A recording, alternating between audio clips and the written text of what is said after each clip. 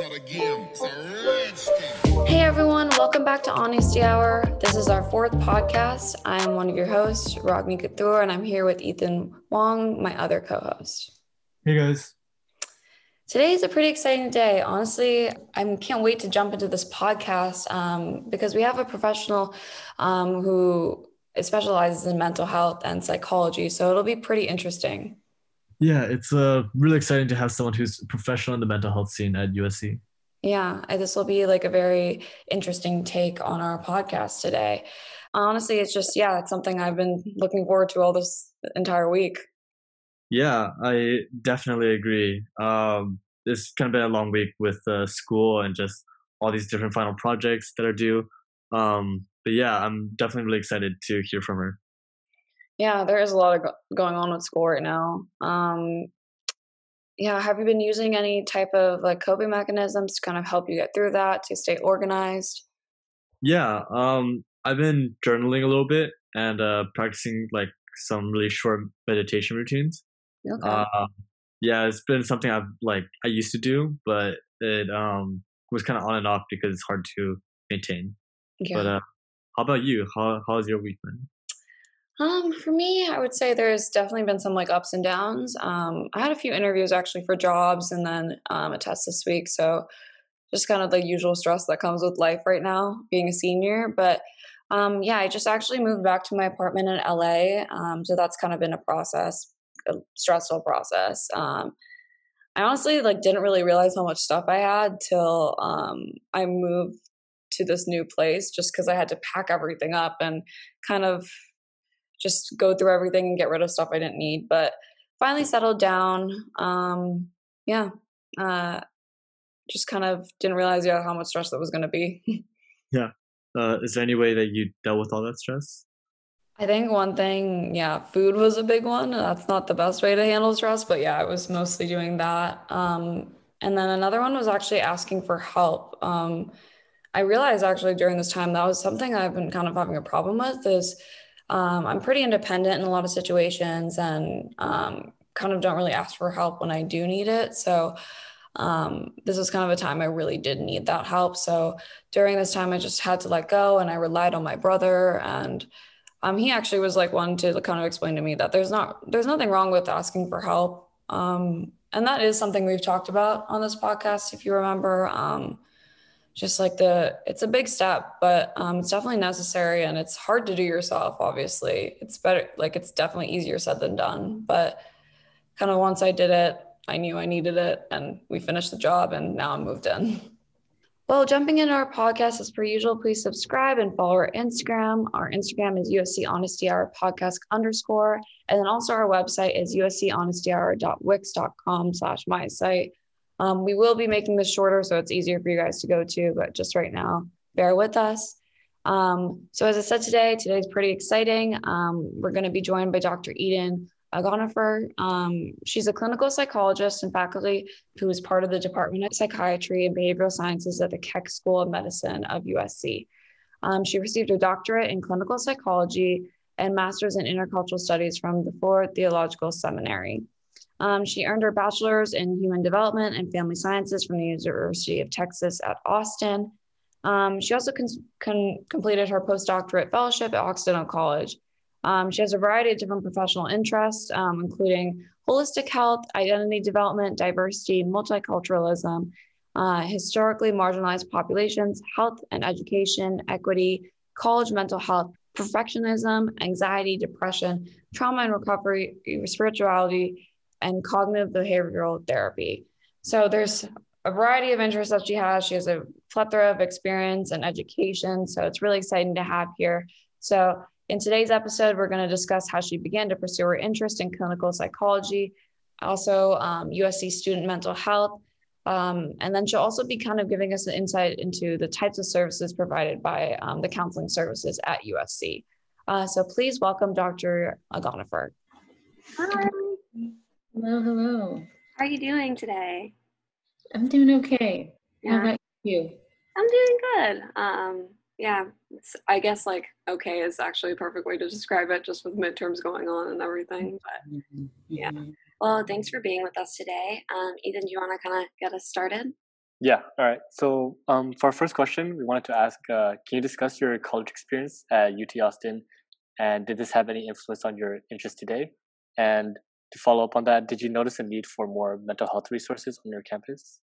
hmm So yeah, totally. I don't know how much you know about the University of Texas at Austin or sort of the Southern culture.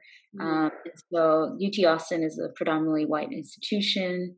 And so my experiences there definitely had an impact on sort of my desire to pursue this field, but also it kind of gave me an understanding of like what was available on campus for students in general, what wasn't. And so, again, it being a predominantly white institution, it definitely presented some challenges for historically marginalized students.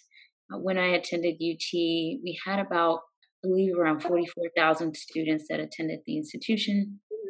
It's one of the well known public universities in Texas. And so, of the 44,000, we had about 2% that identified as Black or African descent. And so I was in that category.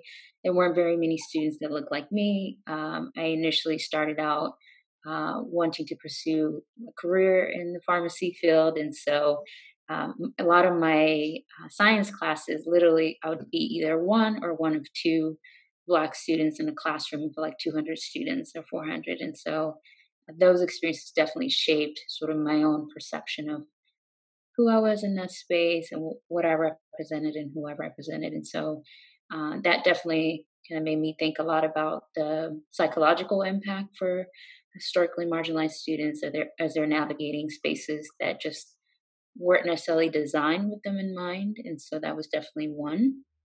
It was also academically rigorous. So that's why I love working at USC, because I feel like there are a lot of similarities in sort of what I experienced going through college and what I see with my students. While I was in college, starting my freshman year, I was actually working as a mentor or tutor for local high school students. So these were sort of disadvantaged, under-resourced high schools, and so I had the opportunity to go in a couple times a week to mentor students, and that experience definitely showed me like the need for mental health resources, not just for college students, for just communities in general. And so that's where my passion started. Other than that, when I was going to college, counseling was just not talked about at all. I was going through some even personally challenging experiences, and no one talked to me about going to the counseling center. I didn't even know where it was. And so that was another piece that made me realize that there's just lack of awareness. I'm sure there's definitely stigma, but it wasn't something that, was openly discussed back then as it is now. Thanks for sharing. I guess one thing you touched on was the Southern culture. Could you go into a little bit of, like, what that was like for you? And then I guess like one of the things that kind of when I saw that you were at UT Austin, one of the things that has been a problem with the community there, I guess, is that the whole memorializing the Confederate figures with the statues that are surrounding the campus. So could you talk a little bit about that? Mhm. Absolutely. As you know and see in the news, that's typically some of the challenges that we sort of experience in the South, sometimes in the Midwest, depending on what state and what city. And so, what I would say in general is, yeah, there's always been that challenge. So, I actually wasn't born in the US. So, that's something I was going to touch on later on. But I was born in Ethiopia. My family and I immigrated to Texas when I was 11. And so, it I don't know if I would call the experience a culture shock, because I think I was so young and I was just excited to be with peers. But I think it was much later, like in high school and college, that I really learned more about like sort of the overt, explicit racism that was just there. I think in some ways when I was younger, I was sort of protected from that because of maybe the community that I grew up in, where we lived, me and my family. But going to honestly, UT Austin really opened up my eyes. Even when I was in high school, so I was on the AP track, and so I was always in classes where it would be like 12 or 13 students. And again, I would be, one of 2 or 3 Black students in the class. And I never fully understood why that was. I just thought, I'm gifted and I'm special. But it was in college that I was actually able to understand the historical context of Texas, what it represents, and then also the treatment of people of color. And so it was interesting because I think maybe living there, some things were just pretty much normalized. You weren't surprised when someone's rude or racist. Coming to California was actually more of a culture shock for me because I felt like uh, it's a diverse space. People should sort of be aware and they should be kind and nice. But actually, there's a lot of implicit and explicit racism and bias that takes place here as well. I think in the South, you see it very easily, going back to your point of like, there may be some Confederate statues. Or I remember when I was in college, a student group hosted like a bake sale. And you can literally Google this and you'll find it. And on their cardboard for the advertisement, they put like, they had cookies and baked goods, of course, on the table. Like you pay $1 for white, 75 cents for Asian, 50 cents for Latinx, and 25 cents for Black. Like this was their cardboard that was right in front of the bake sale, and this was around the political season. And so having to pass by that table, walking to class, it was just things that it shocked you, but at the same time, something about it was just like, this is anyways, right? So we grew up in that environment. And even in college, I actually minored in African American studies because I felt like I just needed to know more, especially as a person who was born overseas and partly lived in Texas. That was the moment that I felt like I'm not quite understanding why these things are playing out and why it's allowed. And so again, those were just experiences that tremendously shaped who I became and the work that I do today. Could you also discuss like some of your other interests, like holistic health, identity development, diversity and multiculturalism, etc.? Mm-hmm. So for me, I talk a lot about holistic health primarily because I feel like we're whole beings, right? As a clinical psychologist, of course, when people come see me, they're seeing me for psychological, emotional related stressors, but I tend to view health from a holistic lens. So I typically tend to assess like what else is needed other than, mental health needs. Sometimes it could be like a physical need. Maybe someone needs to go to a doctor, or there's some self-care practices that fall in physical realm that need to be paid attention to. I also assess like sort of a person's social well-being, spiritual well-being, and academic and professional well-being. So for that reason, I just don't stop at looking at, psychological distresses. I feel like all of these things are interrelated. So that's where the holistic emphasis comes. Other than that, identity development, I feel like is one of the main tasks that young adults and college students try to achieve at this stage, whether they're in undergrad, grad school, or professional school. So I have a lot of passion and really understanding how do people get to that place, where they're evaluating and understanding what they need. Diversity and multiculturalism, to me, I would say, is just like my heart and passion. Going back to what I shared, it's my lived experience, so I had to really understand what's happening. But beyond that, I learned to think about other people's experience, and the question that I always ask myself is, do people feel seen and known? Do they feel like they're included? And so that's sort of, my passion. It's always connected to my profession, but it's also, like I said, a personal experience. And so I'm always passionate about understanding that. And like I said, being born in Ethiopia, living in Texas, I've studied abroad in Europe, and then now living on the West Coast. There's just a lot of cultural experiences I've learned that have helped me understand the importance of diversity and multiculturalism. Great. I kind of also wanted to go into talking about the major that you chose in college too. Human development was the major you chose, and I think it could also be beneficial to talk about how you came to that major. Did you know you wanted to do that right away, or were you kind of a lot of college students kind of struggle to figure out what they want to do right away. So maybe you could talk about that process. hmm So, like most teenagers, I thought I knew exactly what I wanted. And definitely there's some cultural pieces connected to it as well. So I felt like I needed to be in the healthcare field. I have a brother that's a doctor, primary care physician. I have a sister that's a pharmacist. So kind of wanted to be like them, and also wanted to make my family proud by doing something in the medical field. So when I first got to college, as I mentioned, I wanted to do pharmacy. So I was on the pre-pharmacy track. And so that's kind of where I was. It was not until halfway through college that I actually realized it wasn't it for me. There was just some disconnect about not liking, OChem classes, and uh, I took all the way up to Calc 2, so I don't think math was much of a problem. But it was more of like the science and the biology classes. What am I doing here? Mhm. And so that's what changed my interest. That honestly, when I decided to change my major, it had a lot to do with what I was doing as a mentor, as a tutor. It just felt like I was such, people kept saying like, I was just so naturally good at like talking to people, listening to people that I felt like, well, is this what I'm supposed to do then? And if so, how do I change from taking all of these natural science courses to maybe psychology or behavioral sciences? And so at the time, of course, our psychology degree program was in College of Liberal Arts. I was in College of Natural Sciences, so I would need to like apply to that college and transfer.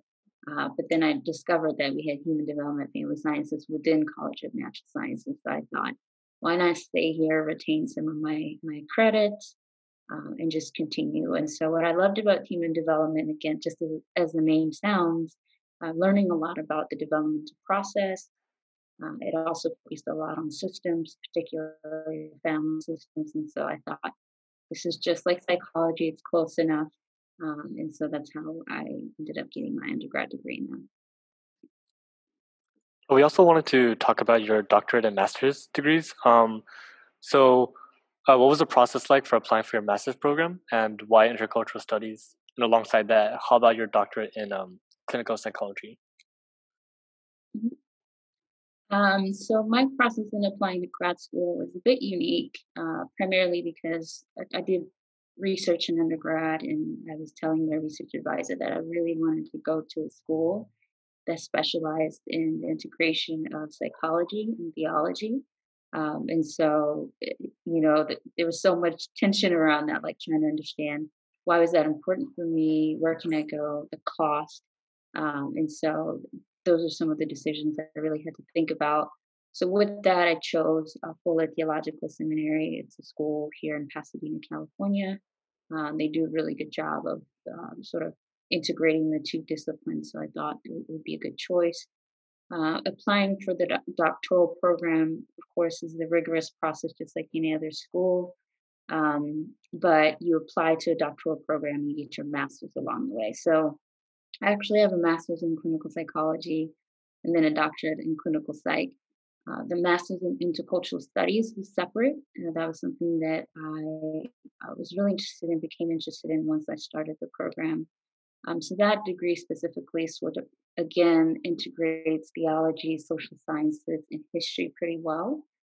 So that degree focuses on urban work in general, whether it's urban or international, and really understanding how are we taking care of folks who are at risk or disadvantaged, and just learning and understanding cross-cultural work. So that's why I pursued that degree. And I guess with all of these different forms of education that you've had, did you have a specific job that you wanted to have once you finished all of your education?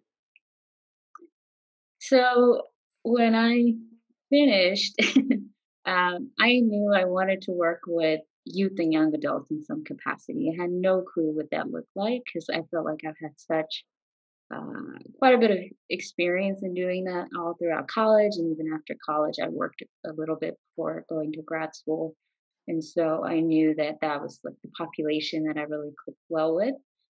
So my degree actually has an emphasis in community psychology. So I knew that I wanted to work in a community setting. So when I was in grad school and I was doing different clinical rotations, I did like school based and I was like counseling 5 year olds just to understand what that was like. I also work in community mental health and got to really, work with adolescents. I also did some work with adults and older adults. So I felt like I touched on the different stages of life. And then finally, a few years ago, I thought, I'm really passionate about education. I love the college counseling environment. So let me try that and maybe that could be a home. And so that's sort of how I landed in college counseling work. And so that's sort of where I'm at now. But different people have different ways of getting to this work. But for me, it's always been about communities. Oftentimes, I'm doing community mental health. We know a lot that usually there's folks don't have access to resources or resources are not affordable. So this is the general issue. But at the community level, when I'm working with families, and especially with marginalized communities, just factoring in all of those things and trying to make sure that people are supported. Yeah. For people who might be interested in becoming a clinical psychologist, do you have any kind of advice on how you can approach that? Hmm. I hope so. Like I said, different people have different ways of getting there. When I was going to grad school, I had classmates who were like in their 50s and some who were just barely getting out of college, some who have worked and are just returning. So the journey looks a little different for everyone. But what I would say is know your why. I say this over and over again. I currently actually teach a course to marriage and family therapy students.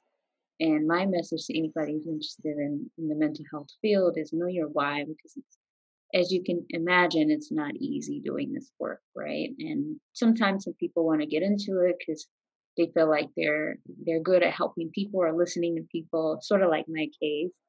Other people get into it because they've learned to overcome something challenging. They feel like they have something to offer. But most importantly, this is a lifelong work and commitment. And so knowing your why is important because there are seasons where you just get really tired.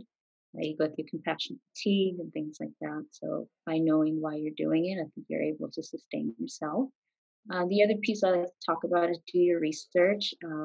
Recently, I've actually had a few mentees reach out. I tend to mentor students at various stages of their education, whether they're in undergrad or grad school, and so they'll reach out to me asking like, what made you decide clinical psych over counseling psych or a different kind of psychology?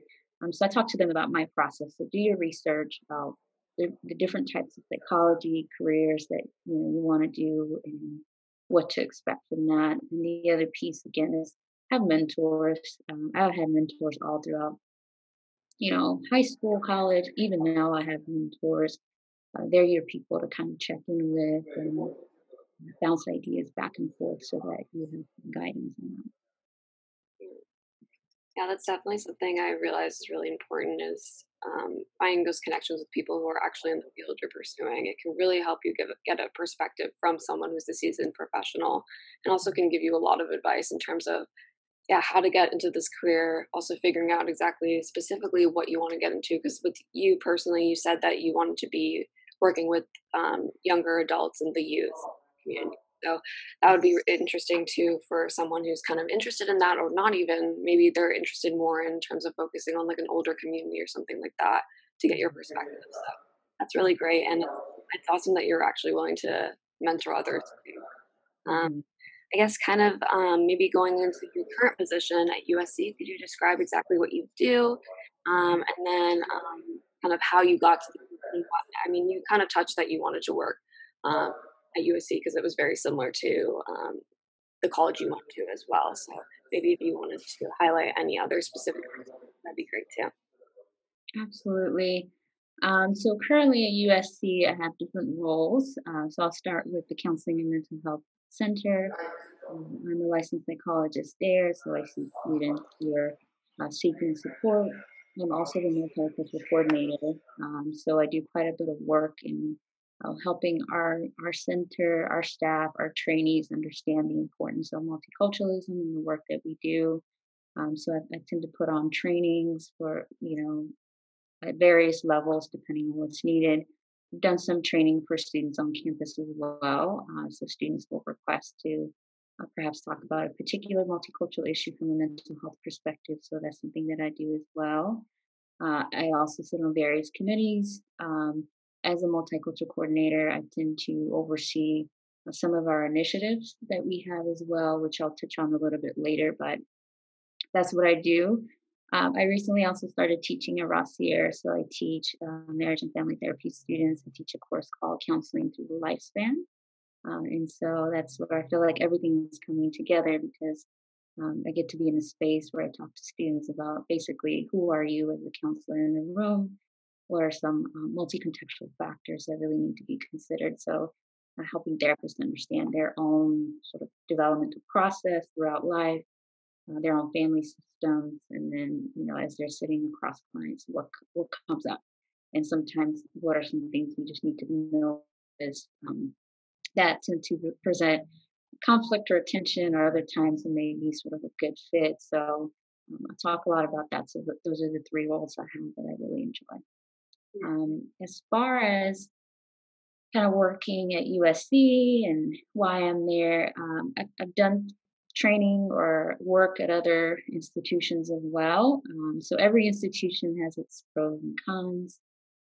But USC, for me, actually, such a special place. I actually completed my pre-doctoral internship at USC, so that's how I got connected. So I did my training there. Apart from that, there's just lots of exciting opportunities to really help shape the culture. We're here in LA, most diverse city, and so to me, it affords me just a lot of really wonderful opportunities to continue to become the therapist that I hope to become, and to help impact systems that are wanting to change or wanting to improve the experience of clients and patients. So in regards to USC counseling and like the mental health services, how do you think it's been changing since you've taken your position, and how so?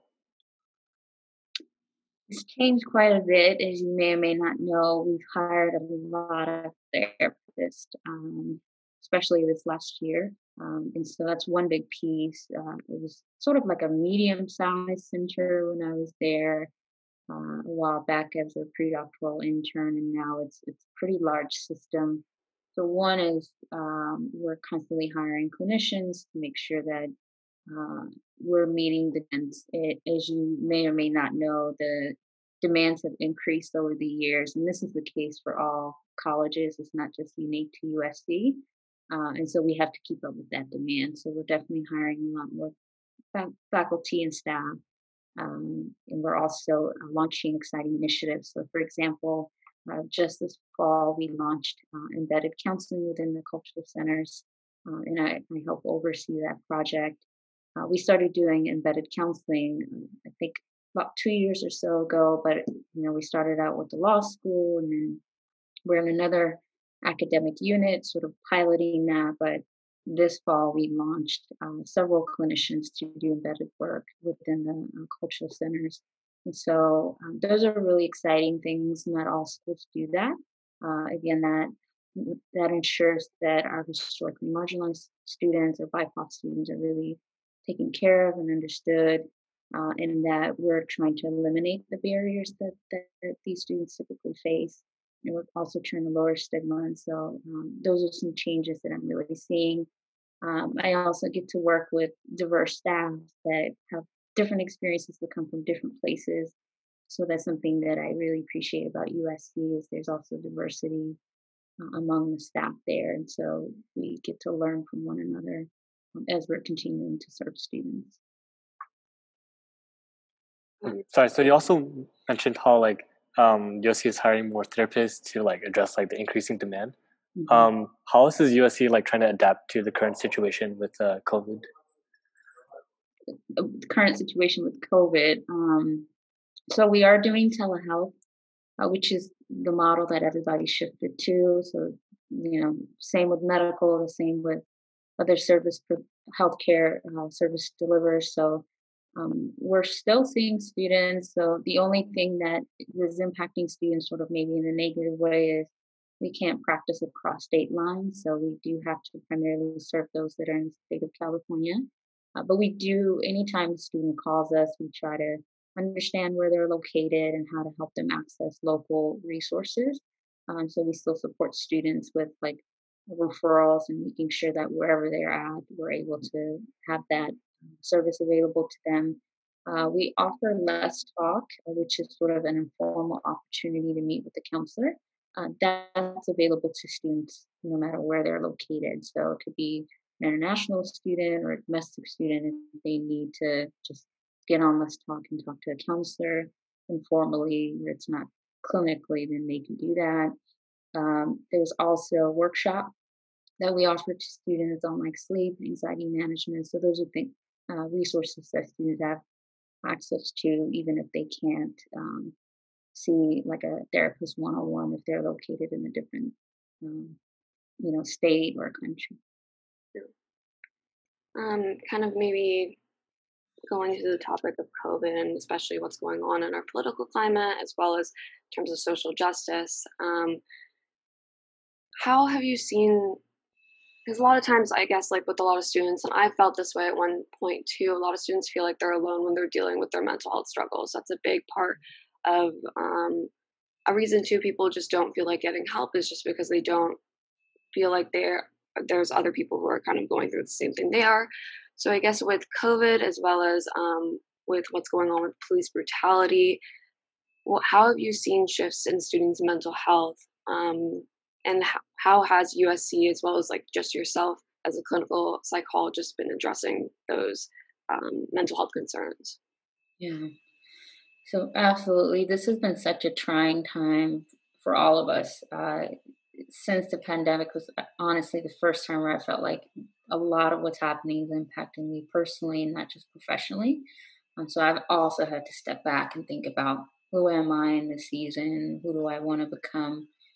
Being honest about my own struggles of having to do Zoom work all day back to back, teach on Zoom. So there are a lot of challenges that are coming for all of us, coming up for all of us. But more specifically, the trends that I'm seeing is there's definitely an increase in stress for a lot of people, most particularly students, as they're trying to navigate academics on a virtual platform. So that's one piece. Anxiety, stress, depression, these are things that are pretty common among college students. And so these things are definitely exacerbated when there are external factors that continue to pile on sort of week after week. So those are the things that I'm noticing. The other piece that as mental health professionals we're very much aware of is home may not necessarily be a safe space for all, right? The assumption is, we're sending students back home and they're safe from the virus, but they'll be okay, and that's not quite the case. And so this is where, again, sort of understanding people's situation, not just home life, but financial concerns and various issues that they may be dealing with right now, not just on their own, but with their families, and how to help them navigate through some of that. So this has been a really challenging time again for some folks who may not necessarily want to be at home. They're having to be at home. For others, it may have been a good experience, but noticing that it could be sort of a varied experience. It's definitely Zoom fatigue, and you both probably know more than anyone. Just having to do that quite a bit, it just takes a lot of focus, attention, and concentration. And having to do work from home all day, it feels like there's no boundary anymore, right? You're sitting in the same space, so your structure, your schedule may be thrown off each day, each week. So it feels like pretty much every week you're having to readjust and figure out how to take care of yourself. So there's some of that. There's ongoing trauma, as you mentioned, with police brutality and things that are playing out. I'm a social media user as well, so I think I get overwhelmed with it every day, getting on and learning about another police killing, or another violence, or just not just what's happening here in the U.S., but things that are happening globally.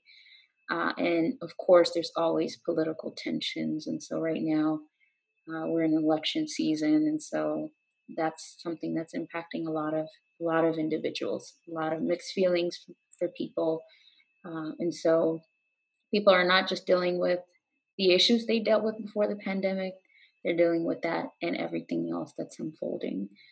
So the pandemic has really been impacting people's mental health most of the time in a negative way, but there are also some people who've been able to sort of reevaluate their values and sort of how to make decisions that are congruent with what they value. And so I'm not saying it's negative for everyone, but it's definitely been challenging for a lot of people.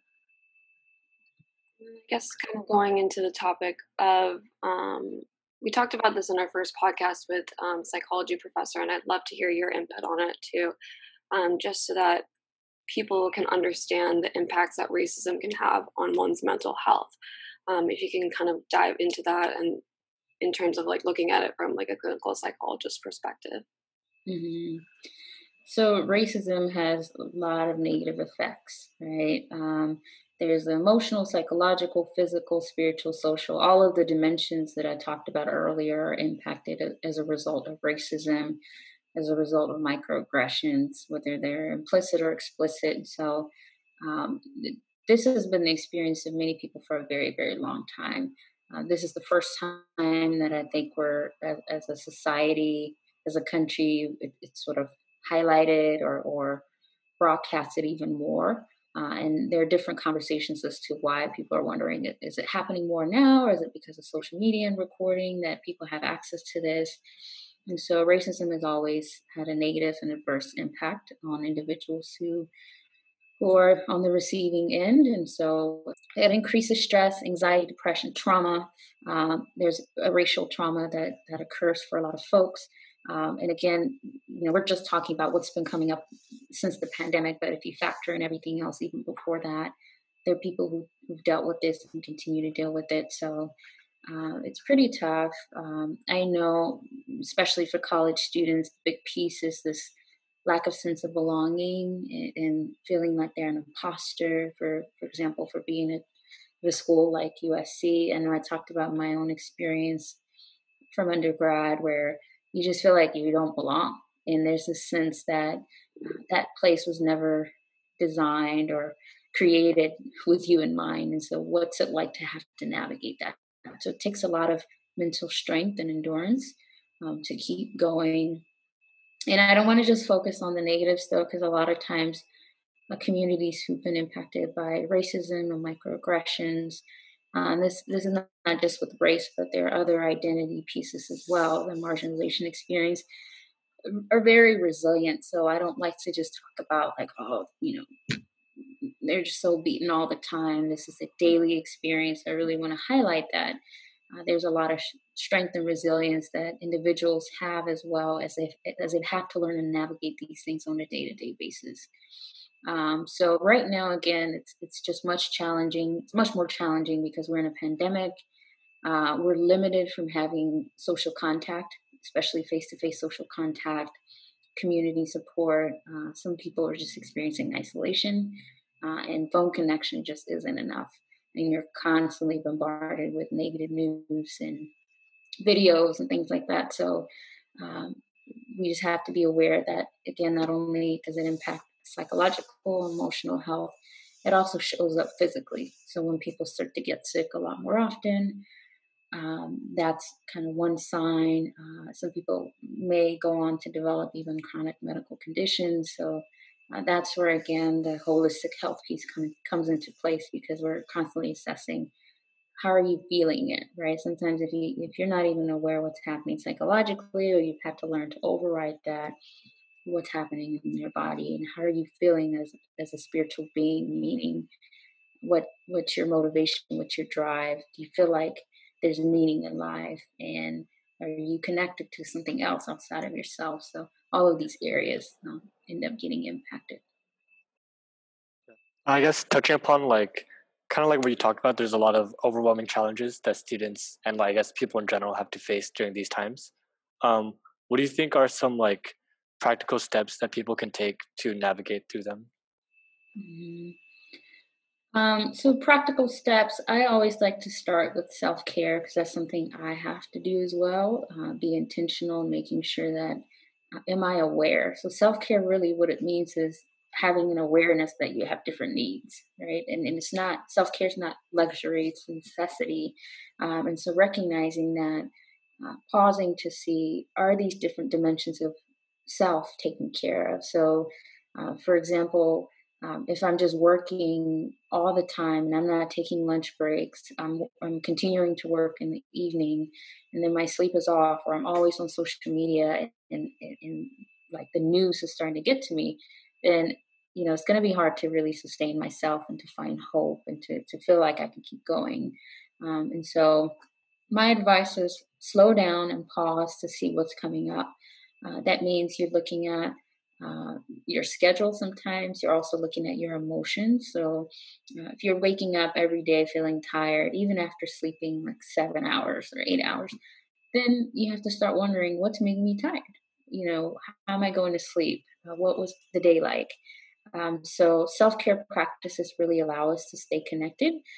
So one is, kind of assessing what you need. The other piece is social connection. We're social creatures. We need people, right? And again, the pandemic has been a big barrier, and so we have to get very creative in figuring out how do we maintain this connection, right? It could feel like I'm tired of being on Zoom all day. I don't even want to FaceTime anybody else.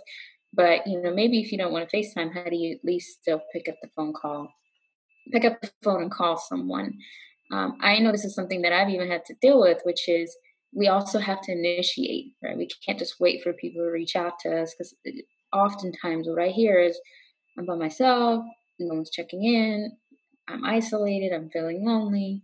And in that conversation, that's when, especially with students, I'm able to learn like, when was the last time you called a friend or you texted a friend? Chances are they could probably validate your experiences and they may be going through some of it, right? So social connection is really important. As I mentioned, um, creating some kind of balance or wellness is important, especially as students. And myself as a professional, when students work and go to school as well, it feels like that dominates your entire life, right? You don't have any space to just rest, to enjoy those things that you enjoy. So it's important to know again your time, managing your time in a way that's effective as much as possible. And then again, for people who may identify as religious or spiritual, it's what else outside of yourself can you connect with, right? Some people, it's a religious community. Maybe it's a practice, like they like to pray, they like to read a text from their own religious community. But for others, it's more so they're not religious. They like to just connect with the nature, right? They want to be outdoors, maybe near a beach or outside. So really tap into those things that keeps you going, because otherwise it just makes it harder. So again, this is an active approach, not passive. And that's something that we sometimes forget, all of us, that things just don't get better on their own. Sometimes we actually have to try to make sure that some of these things are paid attention to and managed. Um, Kind of also want to go into the topic of seeking help. Obviously, with these practical steps, a lot of times people want to figure out this process on their own, but sometimes you do need to initiate, as you said, initiate getting help or initiate talking to someone. Mhm. So, first thing I want to touch on would be, why should students engage with USC counseling and mental health? Why should they be seeking help? What can they provide? What can you provide for them? I guess as a clinical psychologist, and then after that, we can touch into the topic of um, the POC community and why one of the topics that we talked about with the professor that we had on our first podcast was the importance of having a mental health counselor that specializes or has experience in terms of helping students of color with their mental health. Yes. So let me come back to the first question, why USC counseling and mental health? And so the first thing I would say is um, counseling for sure is an important step. We all can benefit from counseling, including myself. So on one hand, we do have to destigmatize this piece that you must be weak or you must be crazy or something must be wrong for you to go to counseling. Believe it or not, those stigmas still exist. They don't exist to the same extent that they existed when I was in college. I think a lot more people are actually open to coming to counseling, especially in the state of California. So that's a good thing, but we just need to normalize it. The other piece is sometimes it may just be a friend you need to talk to or a mentor. And so I like to remind students that, get support from anywhere. It doesn't just have to be counseling. Because for some communities or some individuals, it's just so foreign and they're just not quite sure what they can share. And that's why the Less Talk program we have within counseling is really effective for those students who are just not quite sure how counseling works, or maybe they don't really want to formally get counseling support. So think about just the informal supports you could receive, first of all. But as far as counseling at USC, the Counseling Mental Health Service, we provide short-term therapy, time-limited therapy, and that's not unique to USC. This is across the nation. There's increase in demand, which means the sessions are much shorter now to ensure that other students have access to care. And this service is paid through the student health fee, so students are not having to pay extra money to see someone like myself or another therapist within CMH. So keep that in mind. So counseling can be a very effective thing to address really anything. So sometimes the other piece is students aren't sure what they can go to counseling for. Like if I'm having a roommate difficulty or I just went through a breakup, like, can I still go to counseling? Absolutely, right? So it kind of ranges. Everybody comes into counseling with different presenting concerns. And so if you find yourself that you're feeling stuck, you aren't able to problem solve and you're not quite sure how you're feeling and how to manage these feelings, then come to counseling. Apart from individual counseling, we do offer various resources. So, for example, we do have groups that we offer that are skills-based or relationship-focused or interpersonal.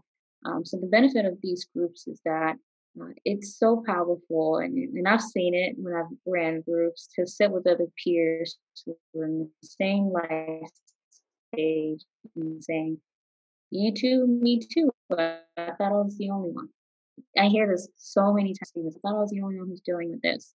So by being in groups, you're able to not only learn from the professional, but you're also able to learn how other peers are managing it. So those groups are unlimited. Students can join from however many groups they want throughout the year. So groups are also a really effective way.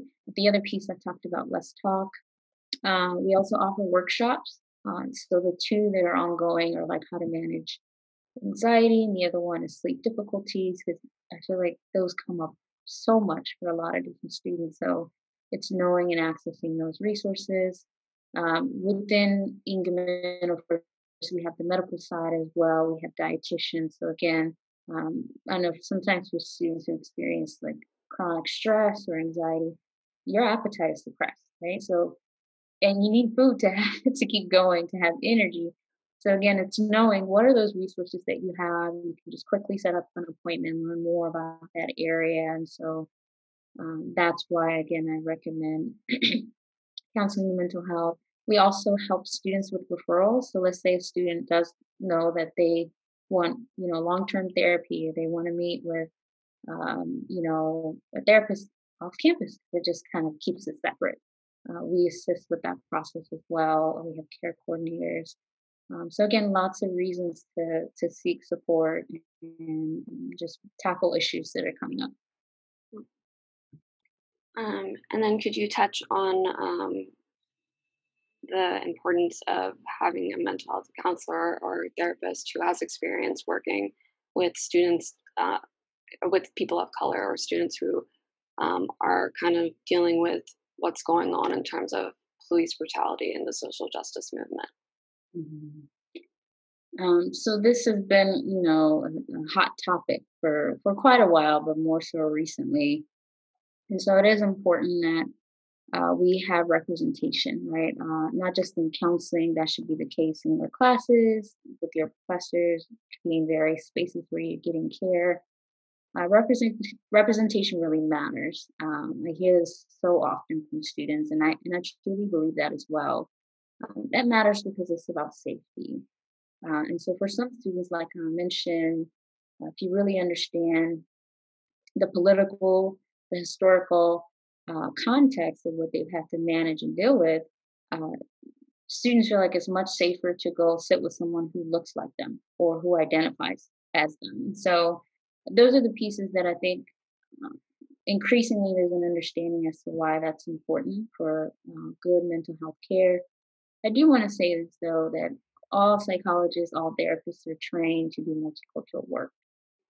So that's part of our training. It's just that, of course, just like, when I go to a doctor and it excites me to see another female doctor, Black doctor, it's the same experience of like, at least I want to start with something there and build off of that. And so when there's a lot of unrest and tension, anxiety, I think it could be helpful to have, providers of color really be present in those spaces. We all want to feel seen and understood. And sometimes the common statement I hear from students is that they don't want to teach a counselor about their experience or their community and background before they do counseling. And I totally understand that it's not your responsibility as a client to teach the therapist exactly all of the experiences you dealt with. Of course, there's some things you would answer because just because you belong in a particular community doesn't mean you have the same experience as everybody else. So those things still have to be sorted out. But it is important, again, that clients feel seen and understood, particularly BIPOC students and LGBTQ students, because historically, as you know, there's health disparities. So there hasn't been providers, or not as many providers, who could readily see students. And so that's shifting. I know that's something we pay attention to in our hiring practices, at least at USC with NCMH. But it's such an important thing for individuals' health and well-being.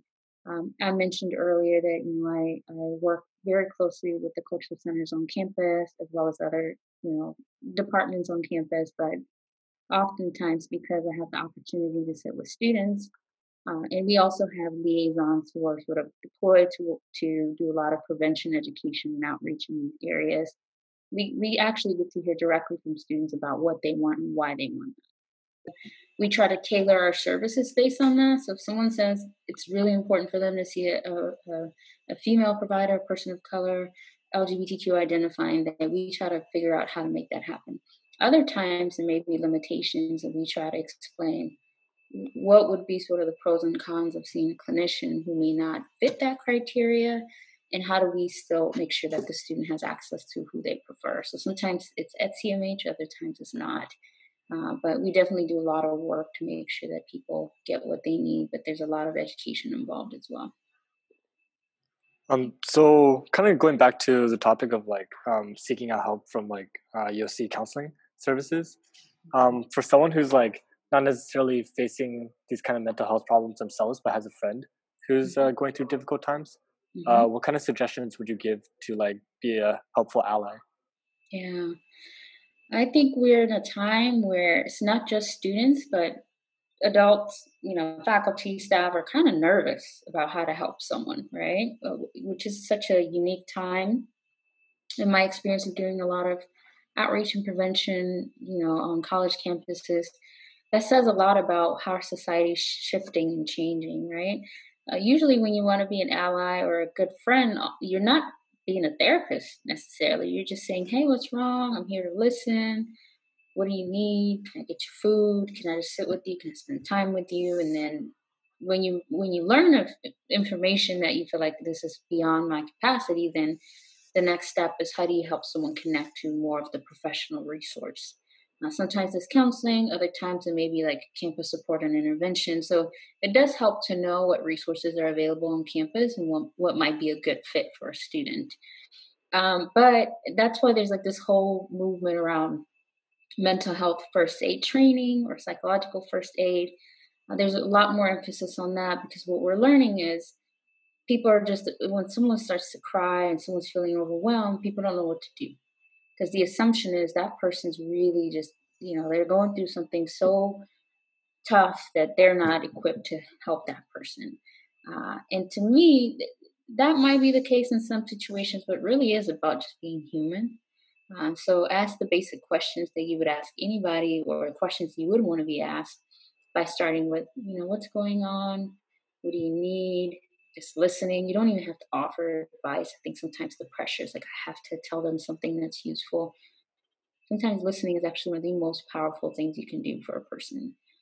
From there, let's say you've done counseling and you've had a personal experience. If you feel comfortable, you can say, hey, I've gone to counseling, and counseling could really be helpful, even if you go for a little bit.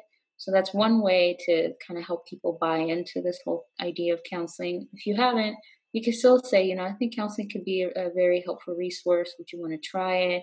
Do you want me to help you schedule that? I say that to say not that you have to kind of do a lot of the legwork, but basically you can help that person look up like the counseling number, counseling center phone number. And so you can give them that number and say, hey, let's just call right now and set up something. The other way is to go to my SHR, and students are able to sort of book their own appointment. Web booking, a lot of students are actually doing that. So those are like the simple steps, but it may feel huge for someone who's really dealing with a lot, right?